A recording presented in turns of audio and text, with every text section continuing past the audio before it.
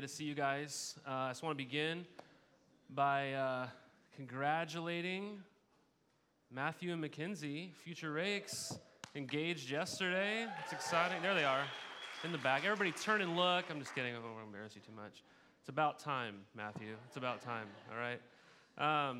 Anyways, if you haven't yet, 1 Corinthians 2 is where we're hanging out this morning. We're picking up in our time in the book of 1 Corinthians. And if you'll remember, a couple of weeks ago, Davey walked us through chapter 1, verses 18 and following. And he showed us how in the eyes of the world, the message of the cross is just foolishness. It's ridiculous. And then it also showed us how even the people that God saves are really nothing to look at. They're not that special in and of themselves. That's just what God does. He makes people who are nobodies somebodies. And then in verses 1 through 5 of chapter 2, Paul even says that his methods of proclaiming this gospel were really foolish. It's preaching.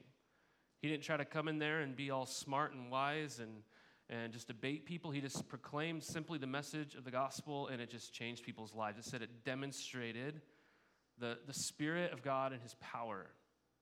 So this is like where we've been. He's been talking about wisdom, and today we continue on in this really, really, really important topic of wisdom. This morning, guys, I just kind of want to put wisdom on your radar.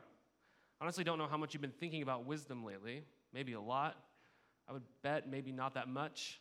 I mean, just wondering, am I a wise person? I don't know if you're thinking that very often, or what is wisdom, or how can I become wise? I just want to put wisdom on our radar. And an important question when it comes to wisdom that you need to ask yourself is who do you want to think that you're wise? It's actually an important question to ask yourself when it comes to wisdom. Who is it in the world that you want them to think that you are wise? That you're wise? Whose eyes do you want to be wise in? Is it everybody in the world's? Is anybody in the world you want them to think you're wise at yourself? Or do you want to be wise in God's eyes? Do you want to be wise in God's eyes? I don't ask this question and want it to linger here because I'm wondering what the right answer is. Like if you're a Christian, if you're a follower of Jesus this morning, I know right now that you're probably, if I were to ask you that and someone's like, what's your answer? You go, well, I want to be wise in God's eyes. But that's not the question. I'm asking you a desire question. That's why I said, who do you want? That's a desire question.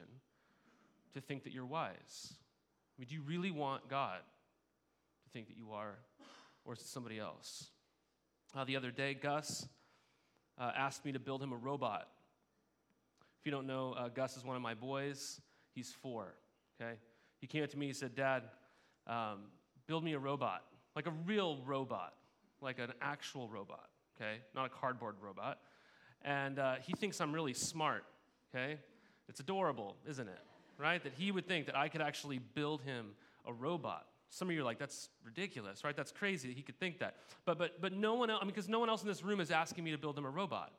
Like none of you are coming up to me today and go, can you build me a robot? NASA is not knocking on my door asking me to build them a robot. It probably wouldn't surprise you to find out that even though Gus thinks I'm smart, it doesn't mean that I'm smart. In his eyes, I'm super smart. I could even build him a robot. But that doesn't mean, ultimately, that I am. Right, so whose eyes do you want to be wise in, and are those the right eyes? Are those the right eyes?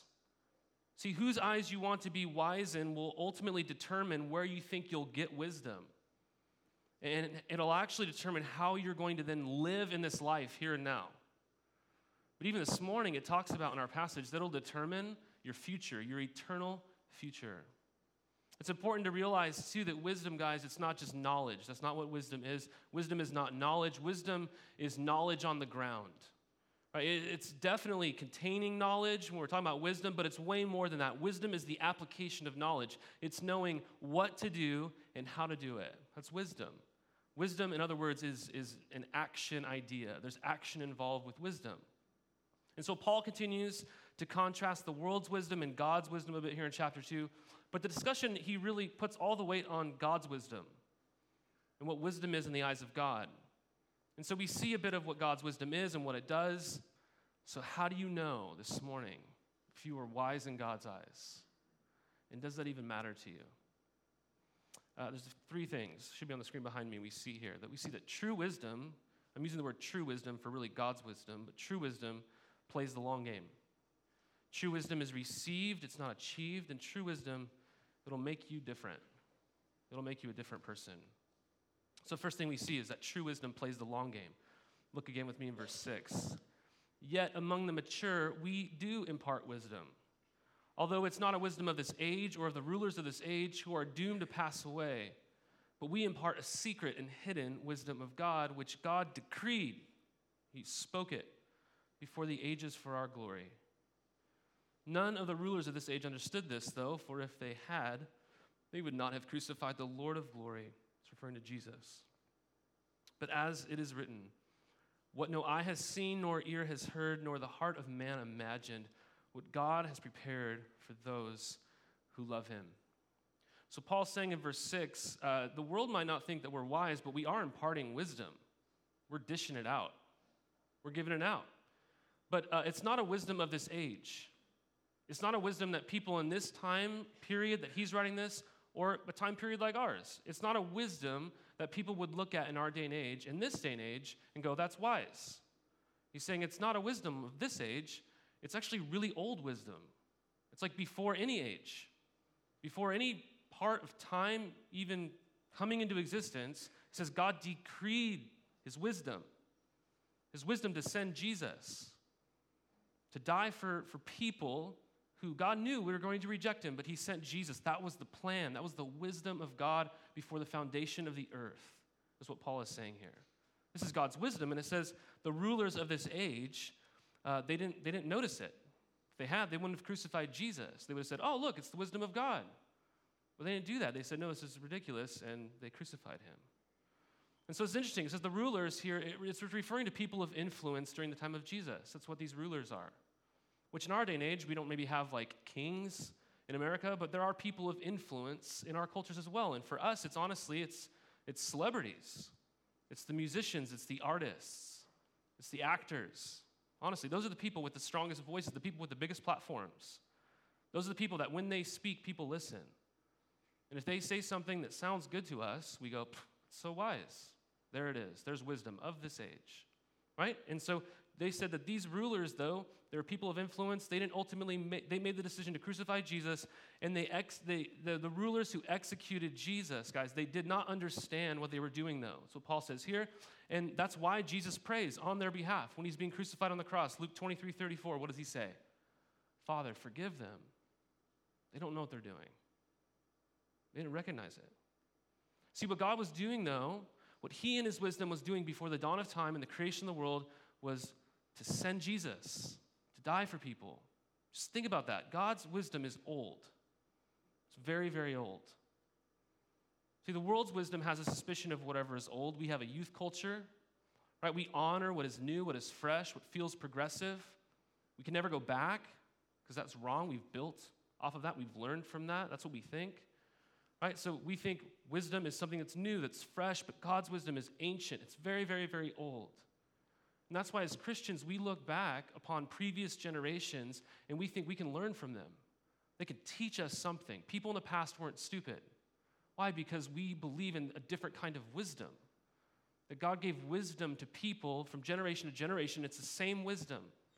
It's the wisdom of old. And so here's the thing. If God's wisdom planned for the death of Jesus from the beginning of the ages, Paul picks up on that. He grabs some verses here and he throws them together in this quote. And he's already said that God in his wisdom was acting for your glory. In verse 7, this was decreed, God's wisdom was decreed before the ages for our glory. So he's picking up on this idea. And if you're a Christian, if you follow Jesus, yes, you would go, yeah, there's certain aspects of glory that you experience in following Jesus. There's joy. Right, there's peace, there's newness of life, right? You see the world differently, right? But there's a lot of times, David was just praying for the persecuted church. Following Jesus doesn't always feel like glory. That's because he's pointing you to a future, and that's what he does with these verses here. That's what he's doing with glory. He talks about it further. He says, what no eye has seen, what you've never seen it, you haven't even heard about it, you couldn't even fathom it. Fathom what? What God has prepared for you who love him. He's pointing your eyes towards some future hope, this glorious future that if you are wise now, you're going to play the long game. If you're wise now, you will spend time thinking about that day. And you'll just let it sit around and float around in your heart a bit. And you're going to hope for it. You're going to long for it. This practically means that you will have different hopes in this world if you are really wise. That you're going to have different hopes. This will be on the screen. C.S. Lewis said this: if we find ourselves with the desire that nothing in this world can satisfy, the most probable explanation is that we were made for another world. You see, true wisdom, if you really are wise in God's eyes, you're going to play the long game, not the immediate game. You're hoping for something that's to come, what you can't even fathom. My wife is in Sun River this weekend with her sisters and mom. She left me she left me, not in that way, whatever. She left me at 9 a.m. on Friday morning, okay? So 9 a.m. Friday morning, she left. I am wifeless right now, okay? And my kids are momless, and they're feeling it, I'm sure, okay? I am longing for her to return tonight. I cannot wait for her to walk through that door, right? I just realized this weekend, I'm not made to juggle pastoring and parenting all at the same time without her, okay? So what should I have done this weekend? What should I have done?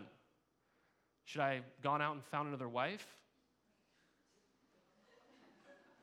No, right? Hopefully you're like, no, don't do that, right? That would not be wise, right? What would be wise for me, what would make me a wise husband and a wise father would be what?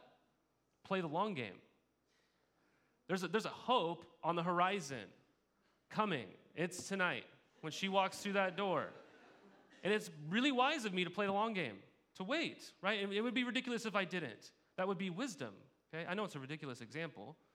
So just let's talk about this in economic terms, okay? So just imagine you're living in the 1980s. Okay, imagine you're living in the 1980s. Some of you, those were the glory years, right? Just imagine you're living in the 1980s. You have a ton of money. You go, I'm going to invest all the money I have into the stock of Apple computers and Starbucks. Remember, it's the 80s.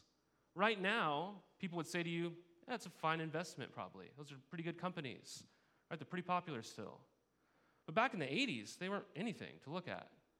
I mean, Starbucks was nothing, really. Apples were just, computers were new, everything like that. Just imagine if you put all your money, like a lot of it, into those companies back in the 80s, people would look at you, and they'd probably turn their head a little bit and go, what are you doing? You're acting a little bit foolish, but what would you say to them? You're like, no, I have a good feeling. I'm playing the long game. And right now, you'd be cashing out, right? You'd be doing pretty well if you had done something like that. Right? Play the long game. Just because your current circumstances in life aren't proven to be successful or ideal or even wise or ideal in the world's eyes, that doesn't mean you should abandon ship. We should play the long game. And in a society that operates on impulse, we struggle to do this because wisdom feels like now. It doesn't feel like tomorrow. But true wisdom plays the long game. It might not seem wise now, but one day it will. And what that day brings, Paul says, your mind and your heart can't even begin to fathom its glory. Second thing, true wisdom is received, it's not achieved. Look with me in verse 10. These things God has revealed to us through the Spirit. For the Spirit searches everything, even the depths of God. For who knows a person's thoughts except the spirit of that person which is in him? So also no one comprehends the thoughts of God except the Spirit of God. Now we have received not the spirit of the world, but the Spirit who is from God, that we might understand the things freely given us by God. And we impart this in words not taught by human wisdom, but taught by the Spirit, interpreting spiritual truths to those who are spiritual. The right word probably is more combining spiritual truths with people who are spiritual. Okay, so there are huge words here that are throughout. Three huge key words here. Something's been revealed in verse 10. Something's been received in verse 12. Something's been freely given in the second part of verse 12. We have revealed things, received things, freely given things. What has been revealed? What's been received? What's been freely given? These things. Verse 10, these things have been revealed, we've received them, right? And they've been freely given. What are these things that we've just received, that have been revealed, that have been freely given to you? It's the wisdom of God. That's what it means, the wisdom of God. The refrain from God's word here in these verses, is that wisdom is received. It's given to you. It's not something you go searching for and discover and you achieve. It's given. You receive it. Paul spends time in verse 11 trying to prove that we must receive the Spirit if we're to have God's wisdom, because only the Spirit knows the wise mind of God. That to be wise in God's eyes, it's not just information you need. It's actually God himself. And he proves this. He uses this analogy of trying to understand another person and how we can't understand another person without them revealing themselves to you, right? We know this, right? You need someone else to reveal themselves to you for you to know them, right? This isn't rocket science, right? We understand this. Like if Chaz, right? If we just heard rumors that there was this guy Chaz in Corvallis, and Chaz just locked himself up in a house and no one ever met Chaz, but we knew he existed, what would we do? We could all just, we could talk about Chaz. We could make up whatever we want about him. We're like, well, I heard Chaz is 7'7", and he's really handsome, and he's really good at, sorry, I don't mean, sorry. That's not a rumor, sorry, yeah. Yeah, just off the top of my head, man, I don't know. He paints, right? We can make up whatever we want about Chaz, can't we? But once Chaz walks out of the house and says, this is who I am, we can't just make up whatever we want about Chaz. And if we really want to know Chaz, we want to listen. We want him to reveal himself. We want to be near him. We want him to speak. We want him to reveal his heart to us so that we could know Chaz. Whoever's the lucky lady that's going to marry Chaz someday, right, is somebody who's going to long for Chaz to open up and for Chaz to reveal his heart to her. That's what they're going to want. We all long for this in relationships, but we all know that you can't know somebody, you can't know their mind, their heart, anything about them without them telling you. You can't just social media stalk someone to know them. They have to tell you. They have to reveal themselves to you. And if you talk to someone who's been married for like 50 years, they would probably say about their spouse, yeah, they're still a mystery to me. I'm still longing to get to know them. And the same is very true about God. And it's even more so. Because just think about it. If we need others to reveal information like that, then how much more do we need God to reveal himself? If you're to know God, and if you're to have wisdom, which comes from God, you need God to reveal himself to you. But you don't just need information, Paul says. You need the Spirit. Because what the Spirit does, we're told in verse 12, is he searches the depths of God. Then we receive him, and we have the Spirit of God, who is the one who knows everything about God. So we need God to tell us about God. The only wise being wise enough, knowledgeable enough, and skillful enough to reveal God to you is God. Remember Peter? When he was following Jesus, and Jesus said, who do you guys say that I am? And Peter had this amazing confession. He says, you are the Messiah, which means the sent one. You are the Messiah, the Son of the living God. And Jesus said to him, blessed are you, Simon of Bar-Jonah, for flesh and blood did not reveal this to you, but my Father who is in heaven. He didn't achieve it. He received it. See, the world's wisdom says, search for it and you can discover it. And today people would say, look deep inside of yourself. That's where you'll find wisdom. But God's wisdom, it must be given to you. It must be given to you. So just think about this. If you're here this morning and you believe in Jesus, if you love Jesus this morning and you're here, you believe that he's the Christ, that he was sent from God, that he died for you, that he rose again on your behalf, if you embrace this message, if he is your only hope, then know this, that God has revealed that to you. God has done that. I mean, maybe somebody told you, maybe somebody taught you, maybe you read it in a book, but you got it. I mean, you really got it. You embraced it because God did that for you. He just revealed that to you. That's such grace, that's such mercy of God, and it's evident in each of our lives who know Jesus. Because we see that God did this for us. God did this for us. See, what this will do, guys, is it'll make you really humble. This kind of wisdom makes you humble because you didn't achieve it. You received it.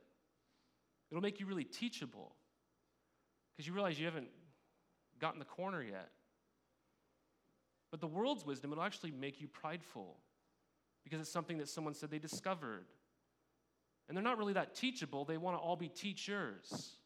We also want to say what it is that we know, that we think we know. But God's wisdom makes you humble. It'll give you a different posture because you didn't find it. It found you. And if it found you, if it's not yours, then you'll humbly pass it along. And when people come to you for it, you won't feel prideful because you're like, well, I just received it. You have it now. That's why he says we impart this in words to spiritual people. You'll give it away.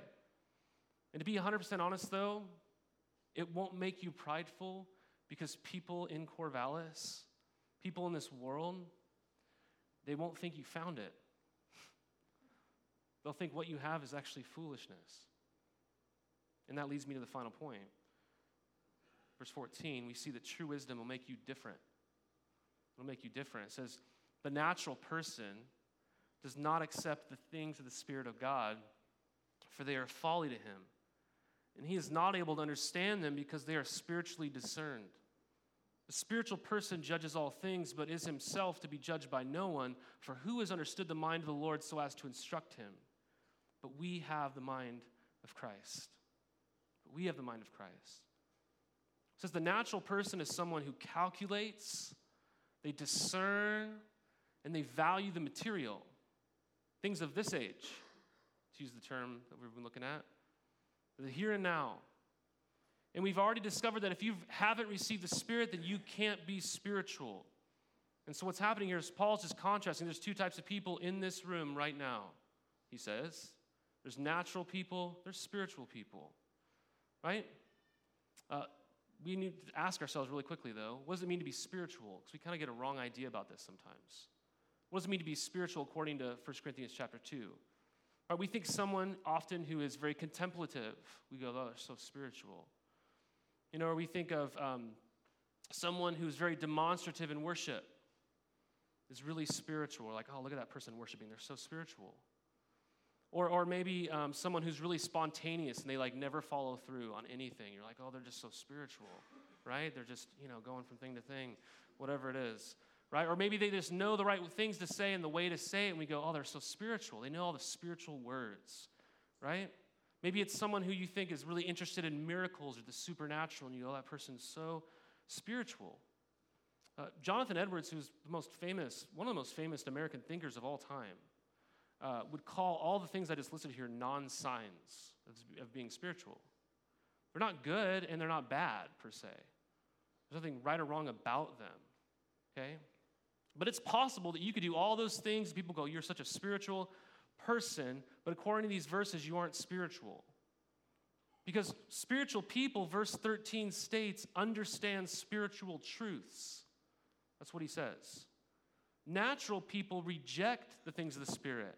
They reject spiritual truths. That's the dividing line. So we must ask, what are the things of the Spirit? What are the spiritual truths? What are they? Well, it's the very things that Paul's been talking about in chapters 1 and 2. The cross of Jesus. It's the gospel. So spiritual people are people who receive the gospel.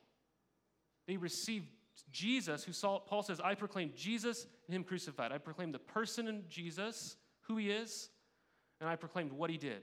He died for sins. The spiritual person is the one who receives that, right? But the natural person says, when they hear Jesus came and died and rose for them, the spiritual person just goes, that doesn't sound smart. That doesn't make sense. You mean to say that I'm in need? That I need someone to do something for me? That's what the natural person does. But the spiritual person embraces the cross. They go, yes, I am in need. I need my sins forgiven. I need a Savior. Oh, thank you, Jesus. So what happens to the spiritual and natural person? What does this look like? Well, in verse 15, we get the idea. It says the spiritual person judges all things, but is himself to be judged by no one. Here, judging is the idea of examining and discerning. That's what this idea of judging is. It doesn't mean you're judgmental. Doesn't mean that Christians are going out there and you're like, well, you're an idiot and you're doing this wrong and you're doing this wrong. And non-Christians go up to Christians and they're like, you can't judge me. That's not what this means at all. What this means is that because you have the Spirit, Paul further develops and says, because you have the mind of Christ, you have this wisdom. You have this discernment in life to navigate life. But the natural person doesn't have the discernment that you have. They don't have that judgment that you have. And so they're going to judge you in a specific way, thinking you're a fool, but you're realizing, no, I have the right judgment. I have the right wisdom. And so their judging and their examining of you has no bearing on your life. And Paul then backs this up by quoting Isaiah, and he dives back into the idea that no one can understand the mind of God except for God. No one instructs God. No one counsels God. And then he puts an exclamation point on the whole ordeal, and he says, we have the mind of Christ. He's saying we can know God's mind because we have the Spirit. And we have the Spirit, so we have the mind of God. We have the mind of Christ. But he's not saying that means you know everything. It means that you know the one who does know everything. And he lives in you, and what he's doing to the spiritual person is he's teaching them, feeding them, and guiding them. Guys, what this is showing you is that if you have true wisdom, if you have wisdom in God's eyes, you are going to be different. Have you embraced that? You're going to be a different person. This means that you won't be understood.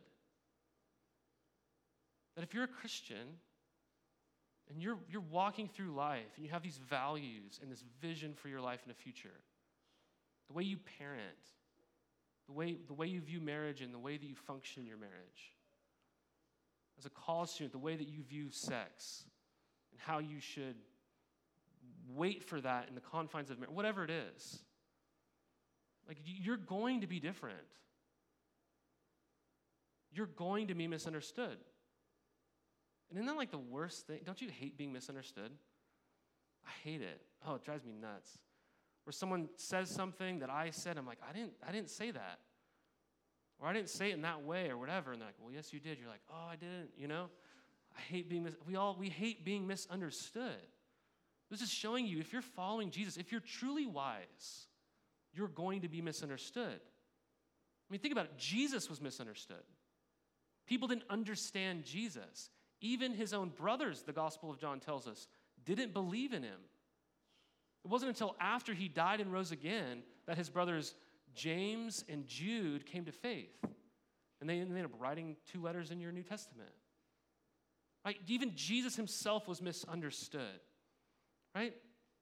This is, I mean, do you believe this? Do you realize this? And so here's the point. Never, never, never, if you've embraced this, never, never, never give up on the Word of God because people in the world are not impressed with it. I mean, do you think that the world was impressed with the gospel in the first place?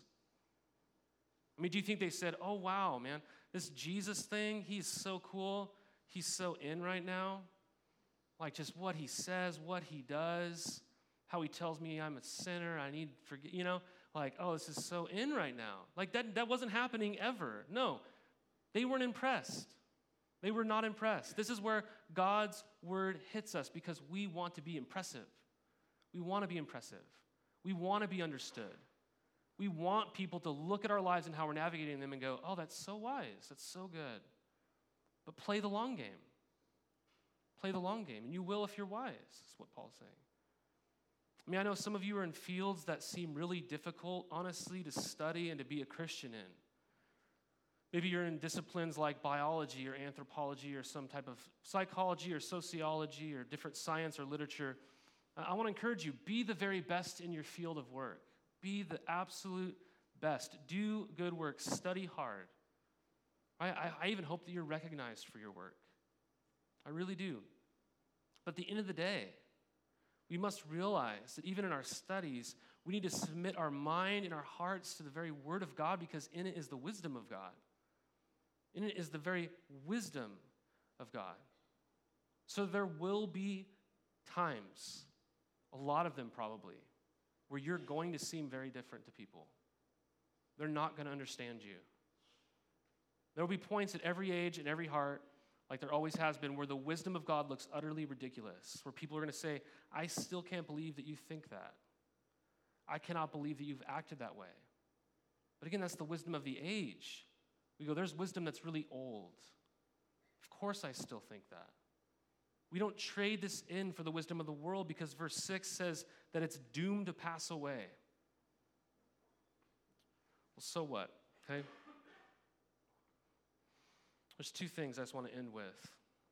Number one, you must ask yourself the question, where am I going to find wisdom? I've already alluded to it in talking about Scripture, because when we go, where is wisdom imparted? Where is the secret, hidden wisdom of God found? Where do we learn about God's decree of old? Where are these spiritual truths that Paul's talking about? Well, they're in God's Word. They're in the Bible. And so honestly, if you're a wise person in God's eyes, this will change the way that you read the Bible than what a lot of people in this day and age read the Bible like.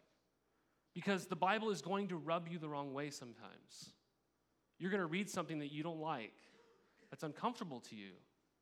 And there might be some aspects of you that's still that natural person. And you're going to read it and you're not going to like it. There might be parts of 1 Corinthians you're going to read and you're like, I don't like this. But when it comes to those moments, the wise person postures themselves under the Word of God and receives God's wisdom. We long for it. We ask for it. That's where we find it. It's in God's Word. But number two, more than knowing where we're going to find wisdom, this whole chapter matters because, again, we must ask ourselves this. Who are we going to be? Who are we going to be? Are we going to be wise according to whom?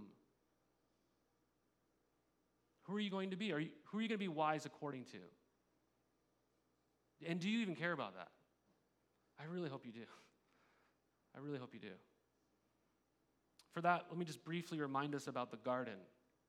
Okay, not the community garden that you love and adore in your neighborhood. Okay, that's not what I'm talking about here in Corvallis. But the garden God made for the very first human beings. Because in that garden, the first point of tension and the first creeping in of temptation and sin was all revolving around this idea of wisdom. And it's illuminating for us when we consider who we're going to be. It'll be on the screen here. You remember this story.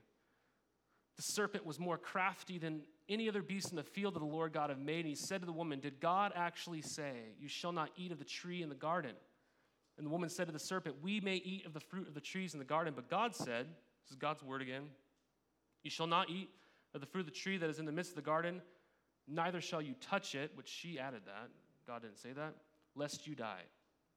But the serpent said to the woman, you will not surely die. For God knows that when you eat of it, your eyes are going to be open, and you will be like God, and you'll know good and evil. So when the woman saw that the tree was good for food, when she says, that looks good, and that it was a delight to the eyes, it was beautiful, and that the tree was to be desired to make one wise, she took of its fruit and she ate. And she also gave some to her husband who was with her, and he ate. Then the eyes of both of them were opened, and they knew that they were naked. They sinned. See, they were tempted, and they thought, if we remove ourselves from God, then we'll be wise. Like, if we don't listen to God, then we'll really be wise. And ever since that day, people have been walking around thinking that they're wise, but all we've done is reject God's wisdom, thinking that God is somehow holding out on us and something else, something other than his word or his ways, something else is going to make us wise. And all it's done is make us foolish. I mean, look where it's gotten us. I mean, we saw the horrors this week that Davey was praying about. Look at where it's gotten us. We so often think we have wisdom, and often that just leads us down broken highways of pain and frustration and hurt and emptiness. See, that first temptation was to doubt the word of God, that God was wise. But then God sent Jesus in his wisdom. And Jesus, in the great second temptation, when he was out in the wilderness, he was tempted as the second and the better and the truer Adam was tempted. He was tempted out there by the devil, and when he was tempted, the first temptation that was tempted of him was to doubt again in the wisdom of God. It was to not trust the word of God. And Jesus didn't do what Adam did. No, he quoted Deuteronomy. He says, man doesn't live by bread alone. Satan said, come on, Jesus, be relevant. Turn these stones into bread. Eat and satisfy your hunger. And Jesus said, there's something more important more lasting than just bread. We don't live by bread alone, but by the words of God. That's what we live by. Why? Because it's wise. It's wisdom. The big so what is this? Whose eyes do you desire to be wise in? Is it the world's eyes or is it God's eyes? Does that even matter to you? Do you want to be wise? And whose eyes are you wise in? See, the gospel is that Jesus came and died for you to not just save you from your sins, but so that now you could live wisely in this world. To live wisely means that you play the long game. Because you and I cannot fathom what God has prepared for those of us who love him. You can't fathom it. To live wisely means we're humble because this wisdom is received. It wasn't achieved.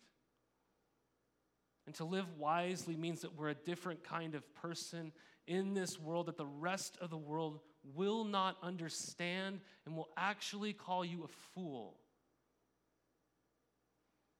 That's what it means to live wisely in God's eyes. So who do you want to think that you're wise? I really hope it's God. And let's pray to ask him to make us think that way. During this time, I just want you guys to consider that question. To really invite God to ask you this question. And to draw out of you what is true in your heart. Oh God, we pray. We know that our hearts are really deceitful. They deceive us often. And so we pray right now, Holy Spirit, that you would show us how important wisdom is. But more than anything, God, I want you to show us today whose eyes we really care to be seen as wise in. And I pray, Holy Spirit, that by your working in our lives today, that you would cause us, Lord, to desire more than anything to be wise in your eyes, that we would truly live wisely in this world, and that you would help us do that as a community that's encouraging each other in this, Lord, as we live in spaces in this life that are going to be really uncomfortable. We're not going to enjoy being called foolish. But God, I thank you that you're with us. And that someday your wisdom will be brought into the light in all of its glory. And I pray we'd long for that day. We ask these things in your Son's name. Amen.